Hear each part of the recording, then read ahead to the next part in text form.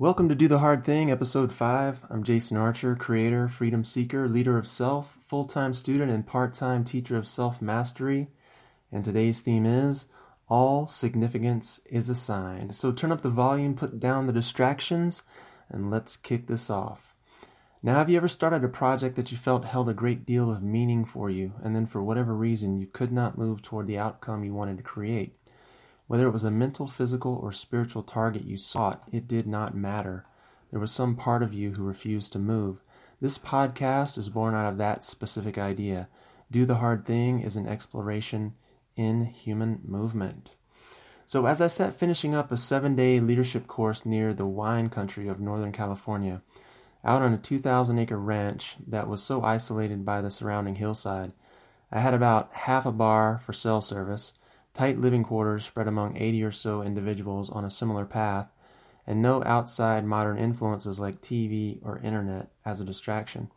Nothing but time with my thoughts and an experience that would cause a great deal of thought and change in my life. In this place, I heard what would become one of the most impactful sentences I would ever hear uttered by another individual. The phrase was short and sweet, and it burrowed deep into my core the moment I heard it. Those words were simply this: all significance is assigned by people. Now, on the surface, it may not seem like a very powerful statement. However, when you go deep with the concept, it becomes apparent pretty quickly that these words express a profound idea that ultimately puts you in charge of every aspect of your life. So let's unpack that. It's a big Stoic philosophy-based claim. Now, I'm sure you've spent time with someone who seems to be upset or put off their game by the slightest thing, or maybe you have that one friend who leaves the house seeing racism in every act, or the guy at work who thinks the boss hates him because he hasn't gotten the promotion he thinks he's due. I mean, the list goes on and on and on. People of all stripes and backgrounds and success levels who have emotional response after emotional response to some factual happenstance in their lives. And rather than seek to understand why they have that response or why they hold on to their reactions time and time again, they simply fall prey to the way they see it, to their view of the situation, to the significance they've assigned to the facts they've observed. And what you have to realize, though, is that the facts are not out to get you. And I'll give you a concrete example, one from my own life. Now, my father was diagnosed with polio when he was 3 months old. He grew up in rural Georgia and as a child largely lived a very normal childhood from the standpoint of enjoying playing with his cousins, hunting, fishing, and being outdoors and near family. And the way his polio manifested itself, it basically attacked his right leg. So he grew to rely on his left side. He played softball and basketball with his circle of friends in various leagues. I remember as a kid going to watch a softball game. He would pitch, and then when it was his turn to hit, he would hit, stand in the batter's box, and someone else would run for him. He was and still is very good with people, and largely his polio didn't really prevent him from doing many of the things he really enjoyed doing. He was quite the inspiration for a lot of people who spent time with him. And one day he was telling me a story about looking for work. So he and my mom, along with hundreds of thousands of other people, were greatly impacted by the recession that happened here in the U.S., due to the financial crisis back in 07, 08, 09. And he was out of work, needed to earn money to pay the bills, and yet he couldn't seem to find a job. And after each interview, it seemed he felt worse and worse. Each time I talked to him, his spirits got worse and worse. He works in corporate real estate, so his job doesn't require him to do anything physical. And it's his responsibility primarily to negotiate leases and locations for the companies he worked for. So when he was denied employment, the significance he assigned to that fact was that it was because of his leg. He felt the interviewers, and some of whom even flew him across the country to interview him a second or third time, got one look at his limp or his leg and assumed that he would not be able or up to the tasks they would assign him. Now, notice the facts he was working with here. He applied for work. That's a fact. He interviewed with various people. That's a fact. Sometimes he went on multiple interviews. That's a fact. He was not hired. That's a fact. Now, there's no disputing the facts. There's only the significance we assign to them. In other words, the stories that we're going to make up around the facts. So as he continued his story, he told me about applying for work as a young man. He was drawing a compare and contrast to the old days versus the modern world. And he would say in local stores or shops in his hometown, when he would go into, these local shops or businesses and speak to the managers or the owners, he said they would take one look at him and tell him to his face, hey, man, you can't do the work. You got a bad leg, polio, whatever. And they wouldn't hire him because of it. They would just basically say, it's not for you. You can't do the work. Son, you just cannot do the work. So he continued on, and he told me that he preferred it that way because in the modern world, with the discrimination laws and the ADA laws being what they are, he could never know for sure why an employer wouldn't hire him.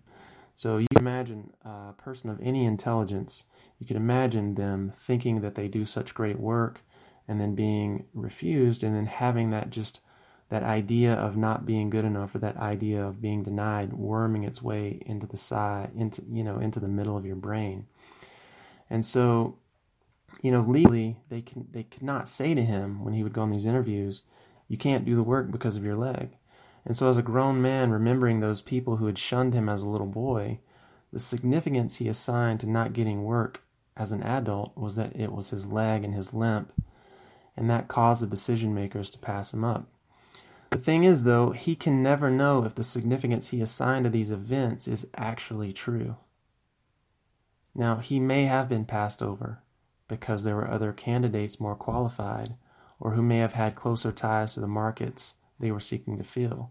There's no way of knowing because you cannot know the mind of another individual. So as a man who needed to provide for his wife and pay the bills, and as the savings continued to dry up and things got harder and harder, he clung to the idea that he wasn't going to get work because of his leg.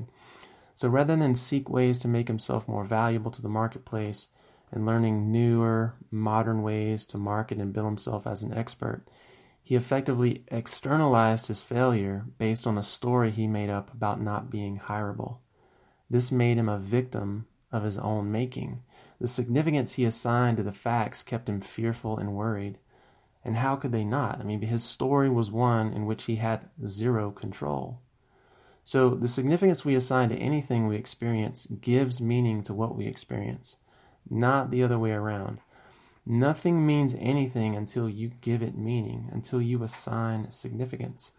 So my question to you is this: where in your life have you assigned significance to a set of facts, and then allowed that significance you assign to create a situation where you see yourself as not having control, or as a victim, as someone who has no power or chance to change their circumstances?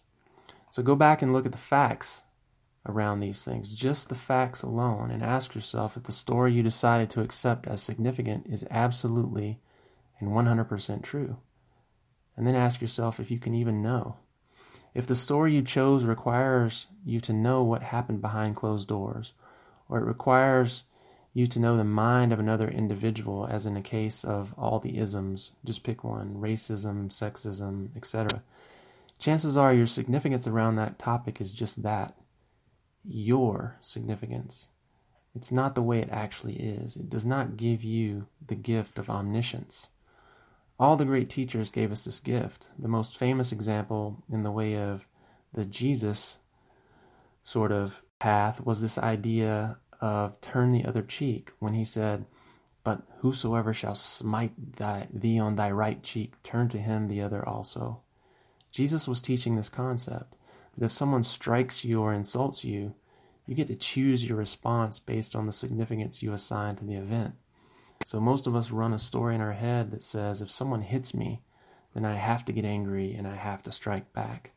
But what if you don't get angry? What if you don't strike back? What if you have the mastery of self to do the hard thing and keep your cool, to de-escalate, to understand that another person lashing out is not about you, either figuratively or literally? What might that look like when you experience what you perceive to be a slight? Someone talking bad about you or not inviting you to the next night out. How much lighter would you be if you didn't carry the weight of a negative story you decided to make up around those facts? That's it for today, guys. Thanks for listening. And if you found value in this message, be sure to share it up. Subscribe on iTunes, Google, CastBox, or Stitcher. Share this with those you know need to hear it on social. and I'll see you back here in the next episode. This is Jason Archer signing off. Now go and do the hard thing.